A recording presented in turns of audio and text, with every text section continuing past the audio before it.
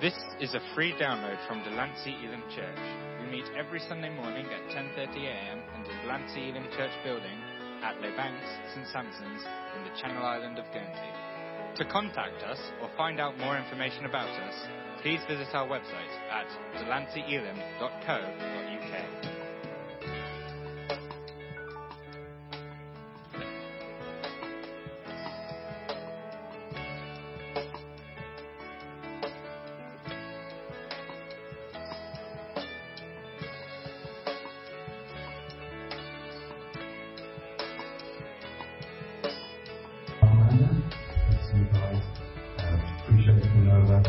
Stuart's a member of the NRT.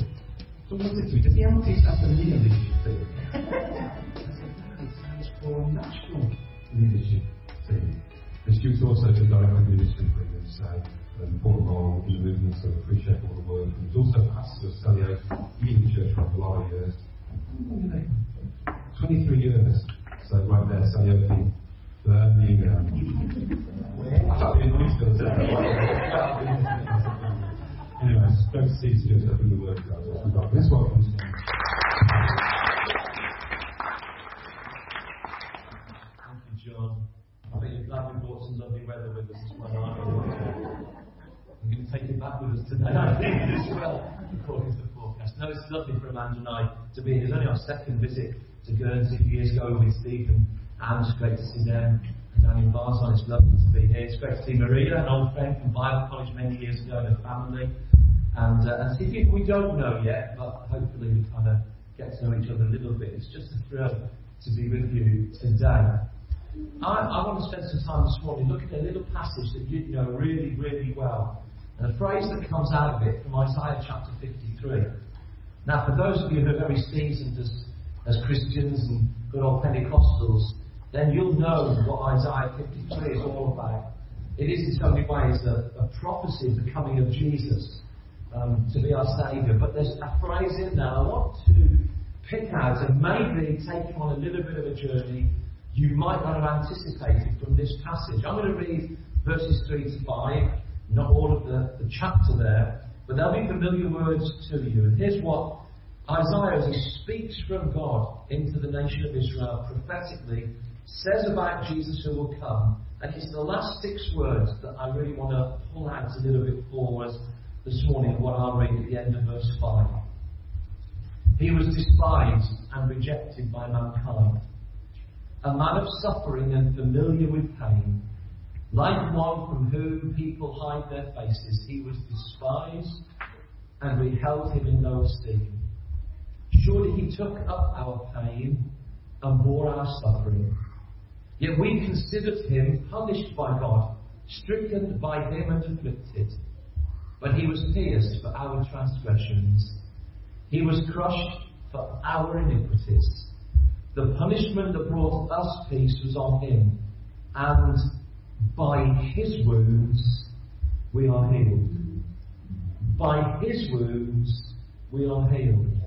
I just want to reinforce the last sentence of that and use a little bit of preacher's intonation just to get the picture of what I'm trying to say to you. But he was pierced for our transgressions. He was crushed for our iniquities. The punishment that brought us peace was on him, and by his wounds we are healed. Everybody gets wounded in life at some point or other.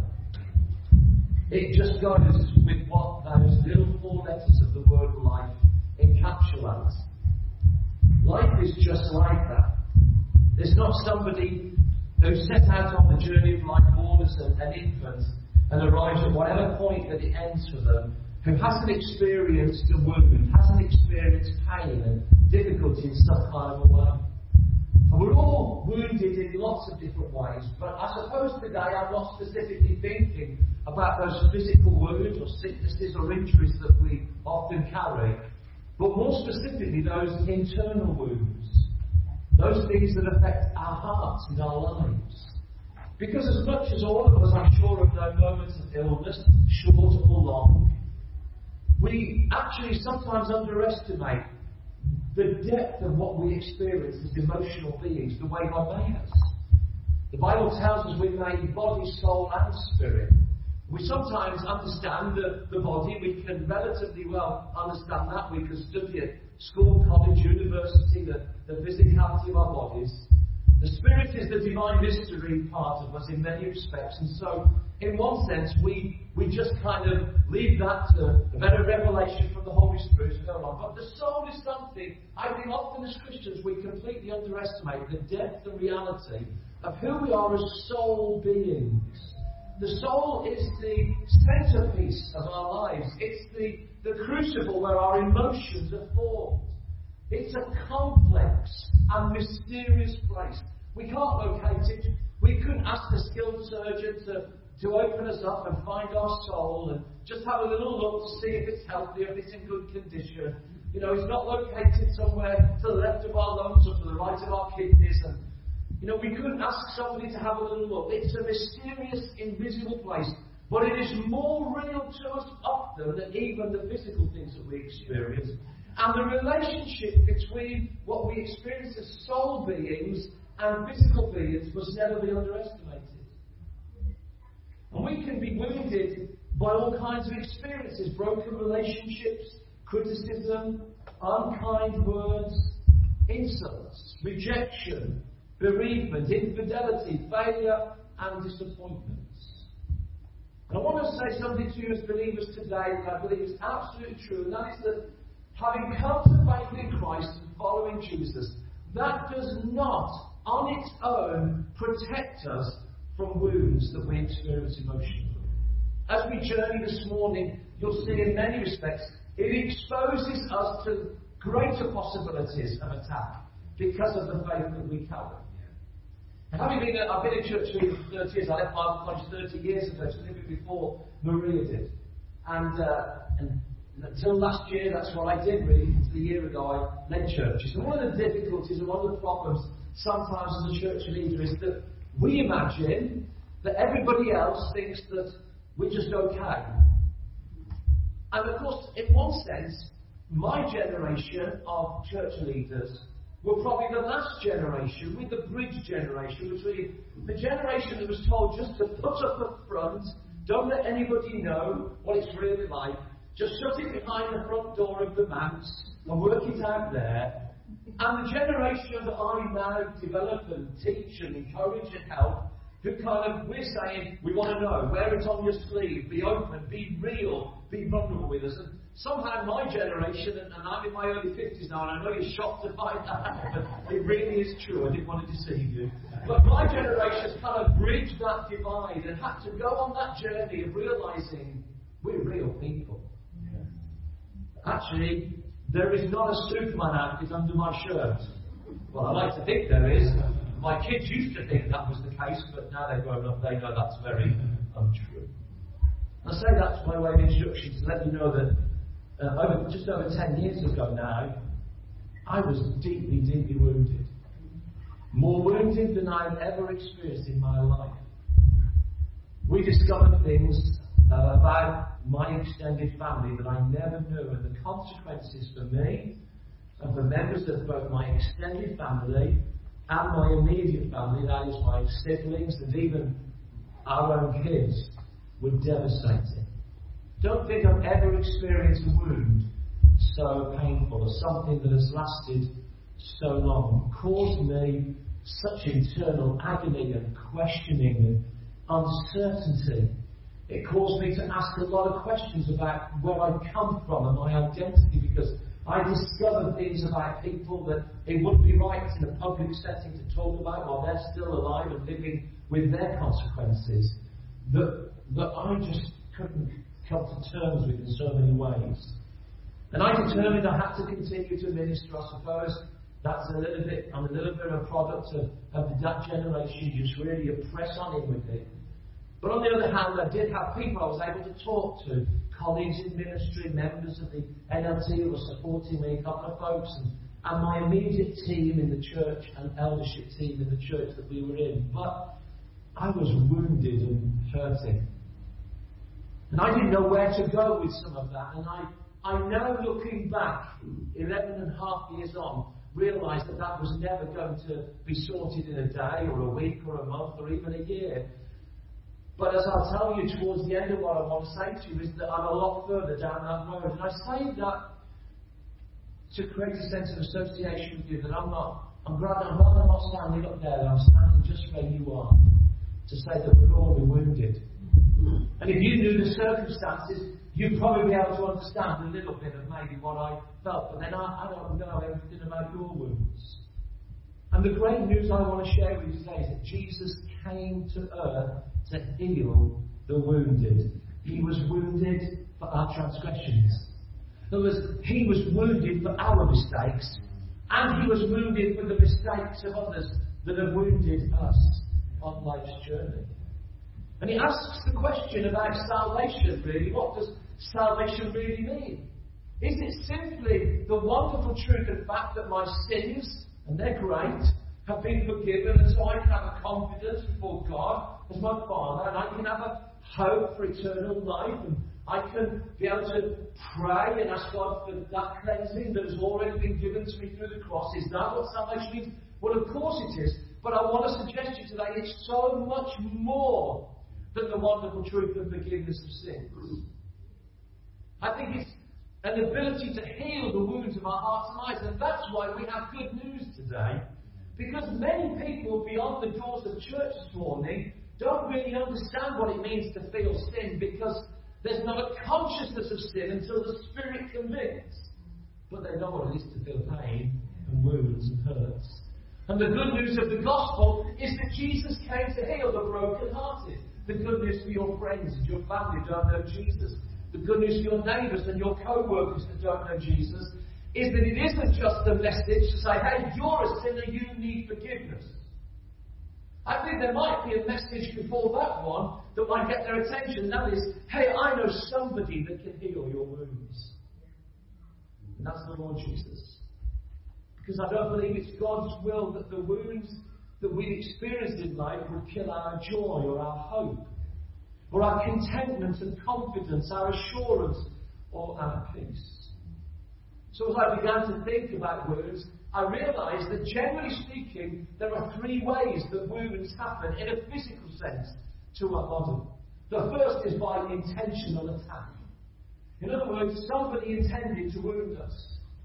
Somebody hit us. Somebody damaged us in a particular way. Somebody attacked us. Violent physical attacks can cause horrific injuries to the body. And sometimes people have been wounded because there's been an intentional attack upon them. And we're not thinking specifically of physical attacks, but just to say that I actually do believe that often the wounds of a physical attack will heal much sooner than the emotional scars left as a result of it. We've all seen those awful, hideous scenes of an elderly person who's been attacked, who has no strength to help themselves, but who will feel locked into their home because they don't feel safe anymore.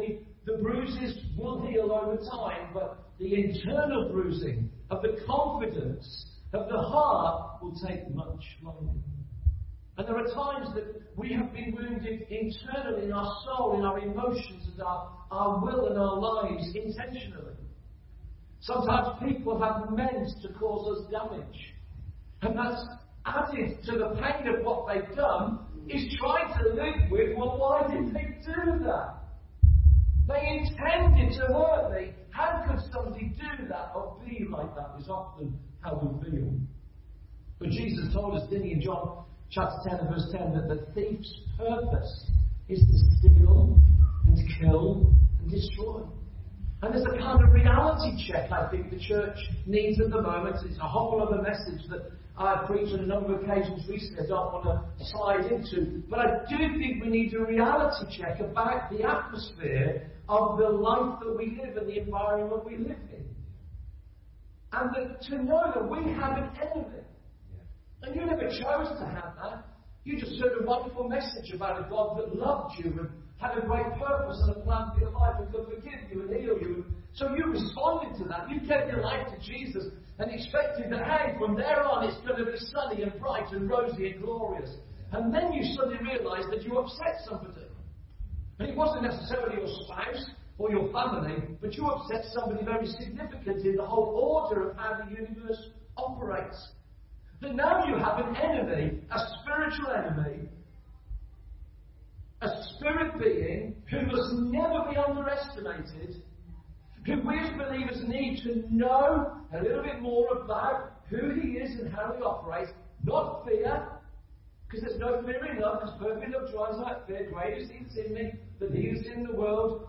You know, I'm persuaded that neither death nor life, angels nor demons, things past, present, things to come, or anything else in all creation can separate me from the love of God. We know all of that.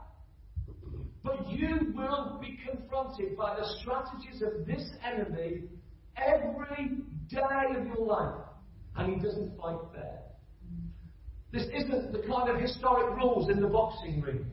This isn't when you go into a fight and the referee, and I'm not a big boxing fan, but I know enough to know, would say to the two contestants now, no punches to the side of the head, to the back of the head, nothing below the belt, keep it clean or I'm going to put you out of this fight. No, this is fighting with somebody who doesn't fight fair, who looks to find where you are most vulnerable and attacks there.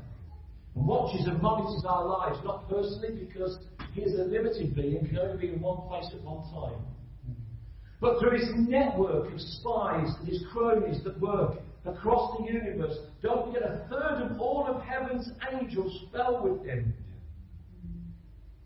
and became those evil spirits. And I'm not getting spooky here, folks, but I think this is good biblical teaching. This is real. And they do not fight fair.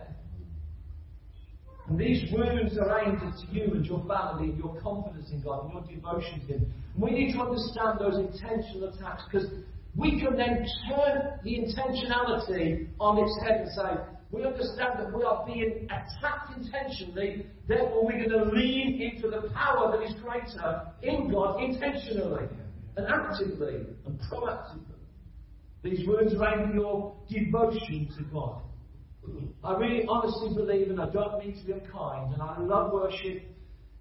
I don't really think Satan is too fussed about how loud we sing or how quiet we sing or what we sing. But he doesn't want it to bring us closer to Jesus. And many people have been wounded by what others have said and done. And sometimes those wounds were superficial, they were relatively shallow, they healed over time. But I know that all of us, whatever age and however long we've lived, we have known what it's like to be deeply wounded.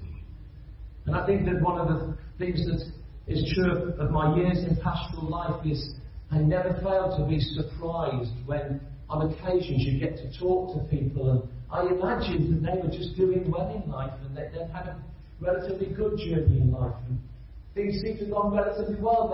They survived financially well, they had family around them, and then sometimes as a pastor, when you got a little bit closer in a difficult season, and people would open up and they'd talk a little bit more, you're just amazed sometimes at the wounds that sat deep in their hearts. Can I suggest to you, I came across people in pastoral life who reacted and behaved in ways that made other people not really want to sit next to them in church. Certainly never to ask them that fateful question, well, how are you? Knowing that they might get the same story, but they've always got. And there is a cynicism, if we're not careful in our community life as a church, that can grow towards people who we see, well, let me start talking together. Inside we're saying, well, you think it's bad for you, you don't know my story. But the reality is that usually wounded people are revealing in all kinds of ways. Sometimes people who seem hard and seem distant are not trying to be nasty. They're hurting. I talk at times, not don't mention the lady's name, Amanda will know instantly who I talk about, a lady who was in our church for a number of years. She was a single lady, that's not relevant in many ways.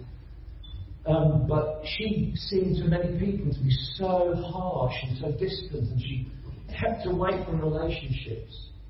And yet there were occasions she would turn up at our church offices with a big box of Thornton chocolates, which was always a pleasure to see her on those days. And she'd bring them for the staff team that worked alongside me just to say, I want to say that, you know, we're grateful for everything you do.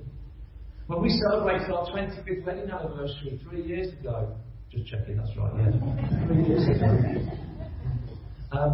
she bought us a gift, it was a silver Bible, wasn't it? She had the kindest expressions. We were invited once to her house for a soiree with a number of other people. It was the most surreal environment I've ever been in, because when you go to someone's house, you think it's all me. We were all sat around the room and everyone thought, I came to the conclusion, could never really get to the point. I hope the guy who succeeded, who is a great, great guy, will succeed more than I did. But I think there are wounds in that lady's life, and everybody's making judgments of her. But I think she's been wounded. And I can never get really close enough to see where that went. See, wounded people can often feel trapped in their past, particularly the past hurts of experience. They revisit their pain, reliving it in their thoughts. You and I know how that works. We can be doing pretty well, but for some reason one day we just start remembering what somebody said. It might have been many, many moons ago, what somebody did. I find that. I find seasons where I think of times, even in pastoral life, or things that have gone on around me, I think, well, why did they do that? Why did they say that? And we must really be aware that many of the wounds we experience come from a very real enemy.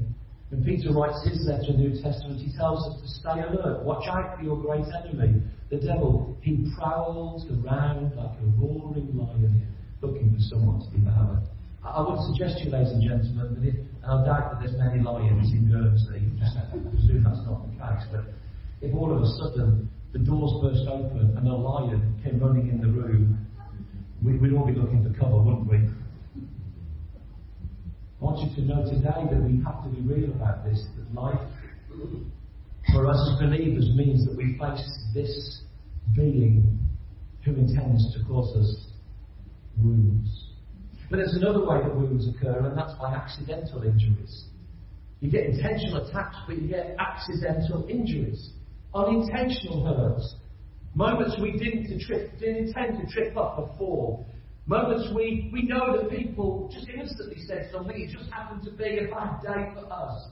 The joke would have been laughed at yesterday, but well, today's a bad day. It's not funny, and it's cut me and it's hurt me. We tripped over little things that shouldn't have really affected us, but nobody knew how today isn't a good day. This moment in my life is not a good moment. And we stumbled over things because somehow we weren't paying the same attention. Some time ago, I was doing my domestic duties, being a domestic god that I am.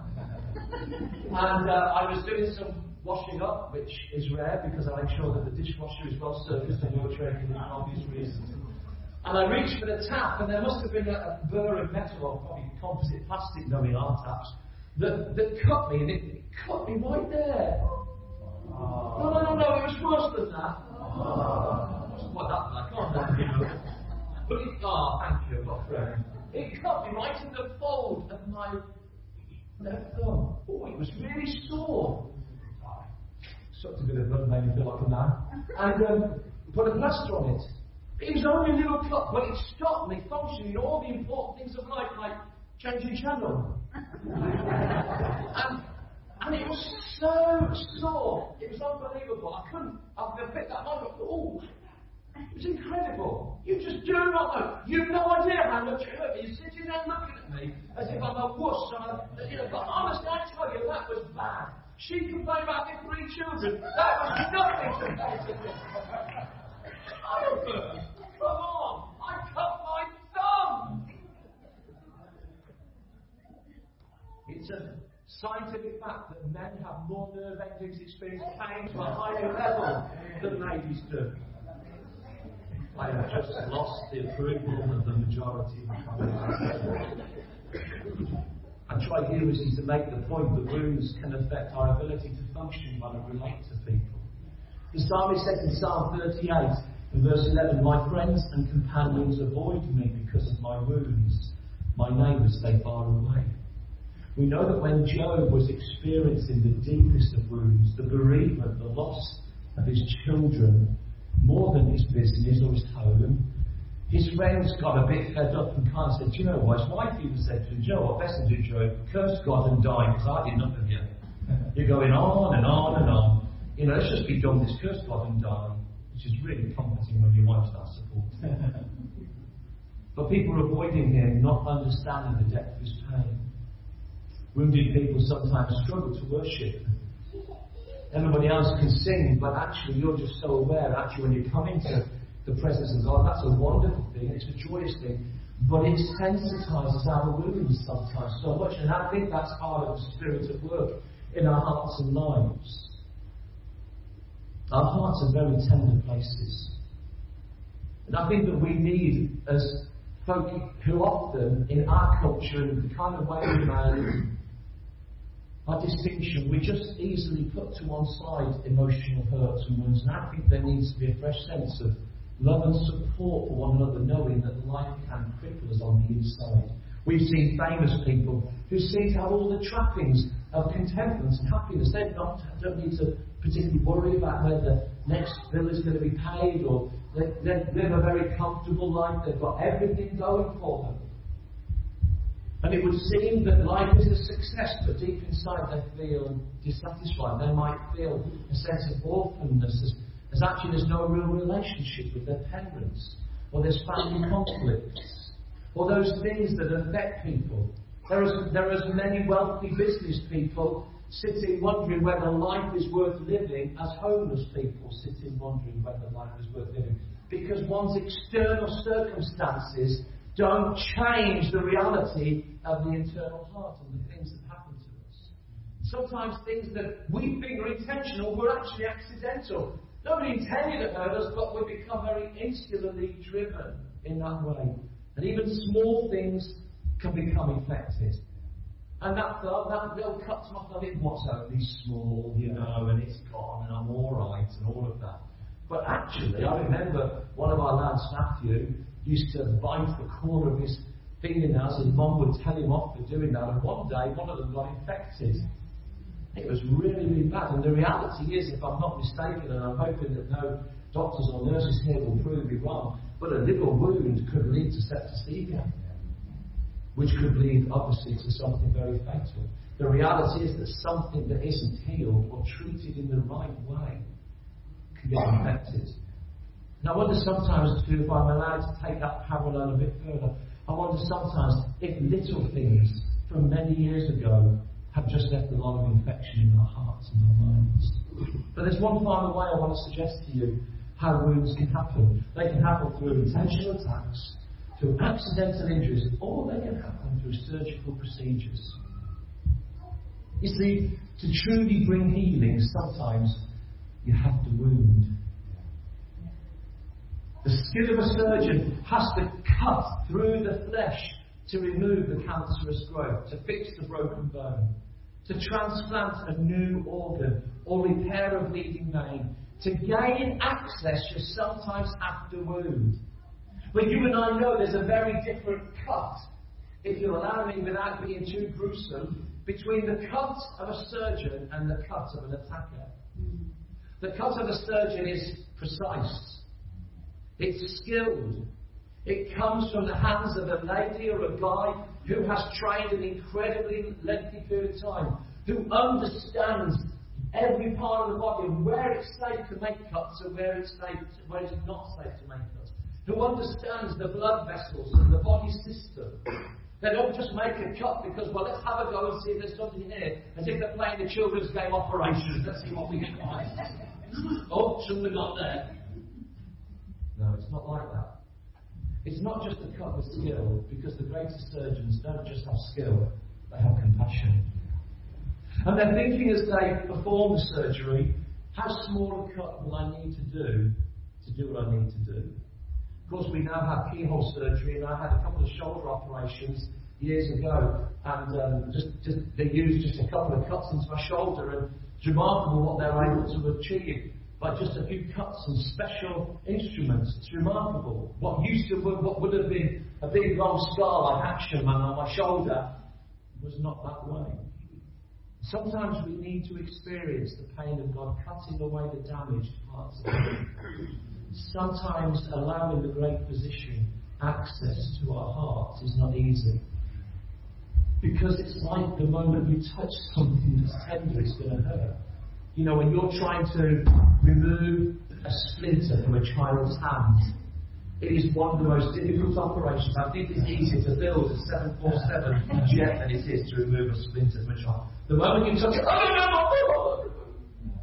was in Northern Ireland a few weeks ago and speaking at stage with the pastor's family on the Saturday night, which was just a great joy. They got 5 kids. And the smallest is a little girl whose name I forget, forgive me, but she had a tooth that was just about to come out. And we just thought I'd say that's nice to hungry now. And she wanted to get this tooth out, and her brother volunteered to help her, which Mum and Dad were trying to make sure didn't happen, because who knows that brothers don't have the slightest bit of sympathy for little girls. So she was like, Mum and Dad, she was trying to pull it up, and they got tissue paper and all that. Now actually they went off and they came back and her brother had pulled it out. Because Mum and Dad were being as careful as they could be, just to find a little thread of this. And we were saying, oh, the tooth fairy will come, let it come out. Sometimes a pound is not worth having, is it? Let's be honest. But sometimes we need to let the Father touch the wound to bring the healing. Because the Father allows His Son to be wounded so that you can be whole. I was moved, I was just in some lectures the other day. And the lecturer just said something, and it kind of really gripped me, and probably will be a great Easter message for me to speak next year. But just talking about how the Father had to turn away from the Son at the cross. And I just was quite overwhelmed for a moment at the thought of the most grotesque sin ever committed, whatever it was. I don't know. I wouldn't even want to begin a discussion to say what was the most grotesque, what is the most grotesque sin that somebody could commit. It was laid upon the Son on the cross. And Jesus hung there and He carried every damaged thing that you've ever known, every awful word said to you, every abusive act formed against you. It was carried at the cross, and the Father had to look away. But Jesus carried your transgressions and your iniquities and your wounds and the worst things done to you. He carried them. The Father allowed His Son to be cut, scars to His wrists and His ankles, and a huge scar and wounds to His side. So we return to the words of Isaiah, by His wounds we are healed. And the reality is that however you were wounded by violent attacks, by accidental injury, or the cut of the surgeon, you still need the care of a physician to heal the wound. If you arrive at accident and emergency after being attacked, thank God for our nurses and doctors who are going to put that right. If you go in to have an operation, you wheel down and you inside you say, well, I pray that not only have I got the best surgeon, but that his football team won last night. Someone to cleanse and bind up the wound.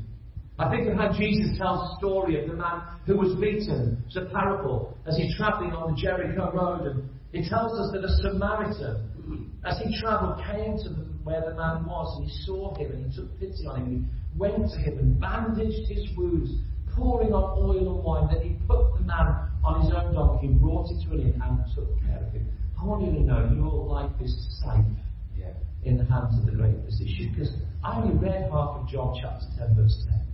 We know that the thief comes to kill, steal, and destroy, but Jesus says, I have come that they may have life and have it to the full. And there's a wonderful parallel in this verse that the thief comes and he attacks this man walking, and the religious leaders in that parable, the Good Samaritan, who you would have expected to bind up the wound, walk the other side. But the person, the man would not have expected to come to his aid, does exactly that. And it's described in what Jesus does, which comes out in what Jesus reads in his home synagogue in Luke chapter 4, when he reads these words from the prophet Isaiah, the Spirit of the Lord is on me, because He's anointed me to preach good news to the poor. He has sent me to heal the brokenhearted, to proclaim liberty to the captives and recovery of sight to the blind, to set at liberty those who are oppressed. I wonder when the last time you saw, physically, saw a miracle. I'm not asking you to respond. It may not be that easy. I'd have to really sit and think for quite a long time about that. I want to suggest to you that all you have to do is look around you this morning. I'm guessing that the people sitting around you, I'm pretty certain actually, that they're a miracle. Because in this room today are people who've experienced many wounds in life, but you're still here. You're still here this morning. You're still praising Jesus. You're still trusting Him. You may be feeling wounded at the moment, but the fact that you're here, and it may not have been easy to get up and motivate yourself to come to church today, but the fact that you're here is a miracle today.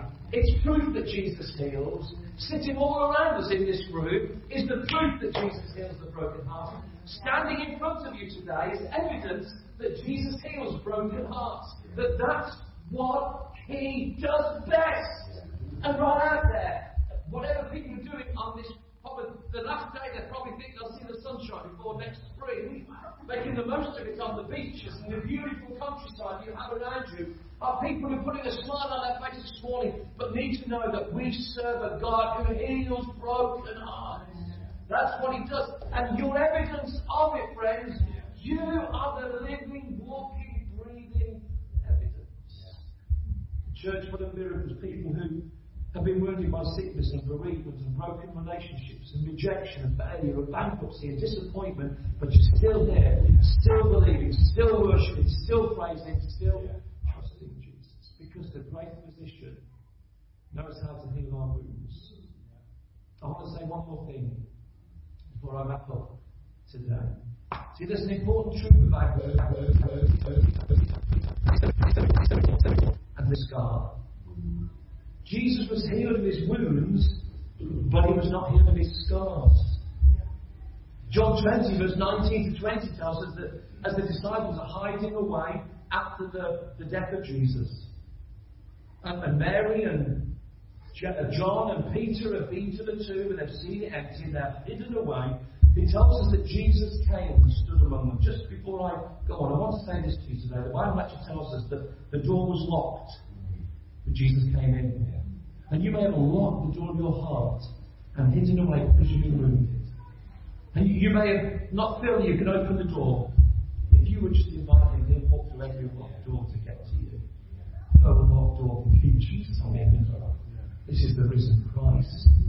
And He came and said, "Peace be with you." After He said this, He showed them His hands and side. And the disciples were overjoyed. That's a slight understatement when they saw the Lord. But there was somebody missing, wasn't there? Thomas.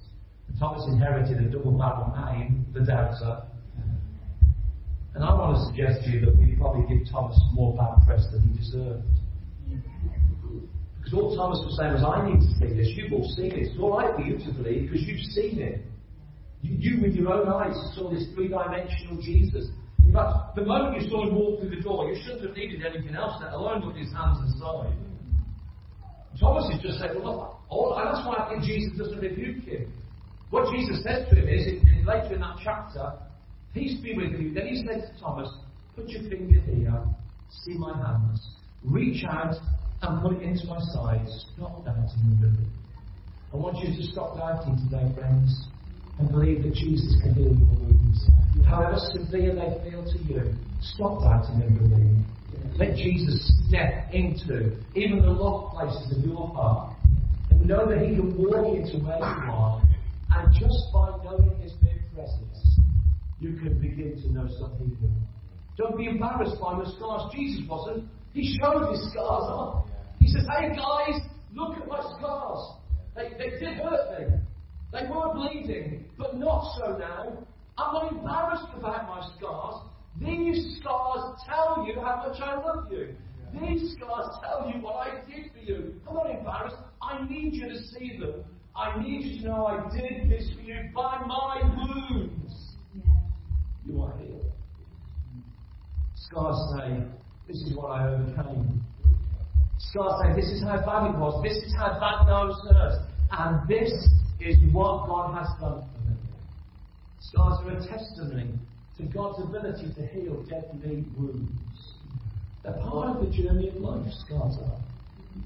Scars are our opportunity to say to people, you know what, you may not see it, like I can show you a scar here or on my leg or from a motorbike accident or whatever. But I was once wounded and I was hurting. But I want to say to you that I can talk about that hurt and not feel the same level of pain, or indeed any pain at all. Because my wound has become a scar and because Jesus healed me. Now I carry a scar that's 11 and a half years old now. And it was a wound, it was a very real wound. I don't feel the same pain anymore, though sometimes it's a little sore. Because with life, some things just will last forever. I remember saying to some of my colleagues the day after this big thing broke in our family and our life, life won't ever be the same again. And I said it in a sense, almost that nothing was ever going to be good. And that's what happens the moment you're injured. You think, I'm never going to recover. Currently, my mum is recovering from a knee replacement. And we went to see her in hospital, and she really needed this knee replacement. And we were just people trying to give you, saying, Mum, you'll be much better, you know, you'll feel much more sprightly. And I'm trying to be funny, you know, Mum, you're not strictly come dancing, and all of that kind of stuff. Because the person who's hurting incredibly helps. But as she's up, because we phoned her and visited her over the week since, she started to say, I know this is getting better. Because sometimes, folks, it just takes time. This year, Amanda and I saw God do an amazing work of healing, really, in our family. One of my uncles died, and they were found. We just really felt that we hadn't had contact with our family for such a long time, my family. We really felt, we said to God, look, if you will build a bridge, we promise we'll cross it. Don't know what will be the other side. They know we've done anything wrong. I know they have. We've all been affected by somebody else's sin. We just said to God for years, Lord, you build a bridge, we'll cross it. And God built a bridge. Through one of them, an uncle of mine who was a Christian leader, godly man, went to be with the Lord, but would have been wanted to be one of the people that helped in reconciliation. And at that funeral, I spoke to the members of my family I haven't seen or spoken to for 11 years. And it's still a little tender. And since then I took the opportunity to visit an aunt. We haven't sat and talked. And it's still a little tender. But our wounds are healing. Because often we're collateral damage from somebody else's mistakes. I just sense in the spirit there are people, what you're living in is the collateral damage of somebody else's actions. And you know you're not to blame, but boy, is it caused devastation. I want to say to you, the psalmist tells us how good it is to sing praise to our God. How pleasant and fitting to praise Him. He heals the brokenhearted and binds up their wounds. Our wounds can be healed by His wounds. We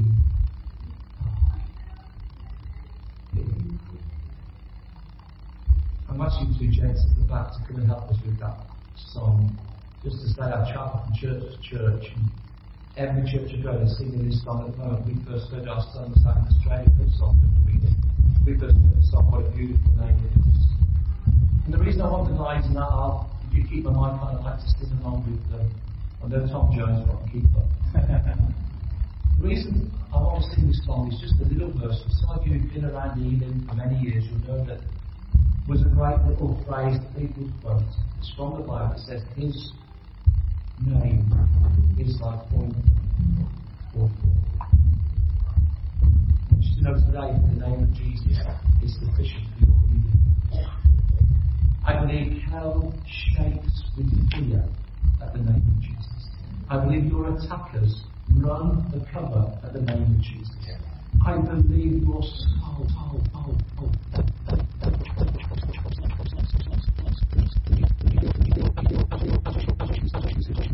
by the name of Jesus, to say today what a beautiful name it is. What a beautiful name it is.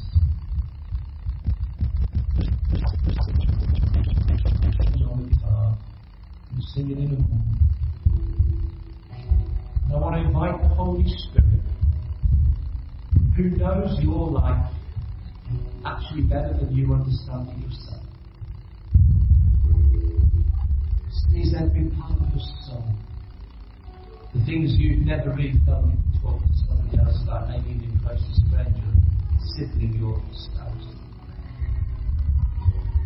He knows. He sees.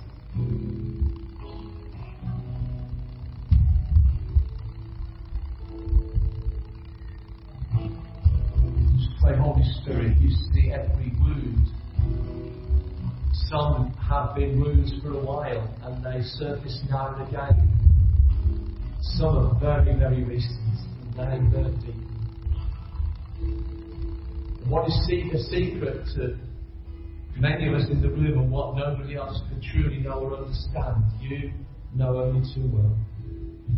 Jesus came that we might be healed. We pray, Holy Spirit, you would be things. You, as we breathe His name, you would breathe His name like beautiful ornament all over the soreness of our souls. Like refreshing ointment that takes away the irritation, soothes, moisturises the wound, allows it to begin to heal. Our Holy Spirit.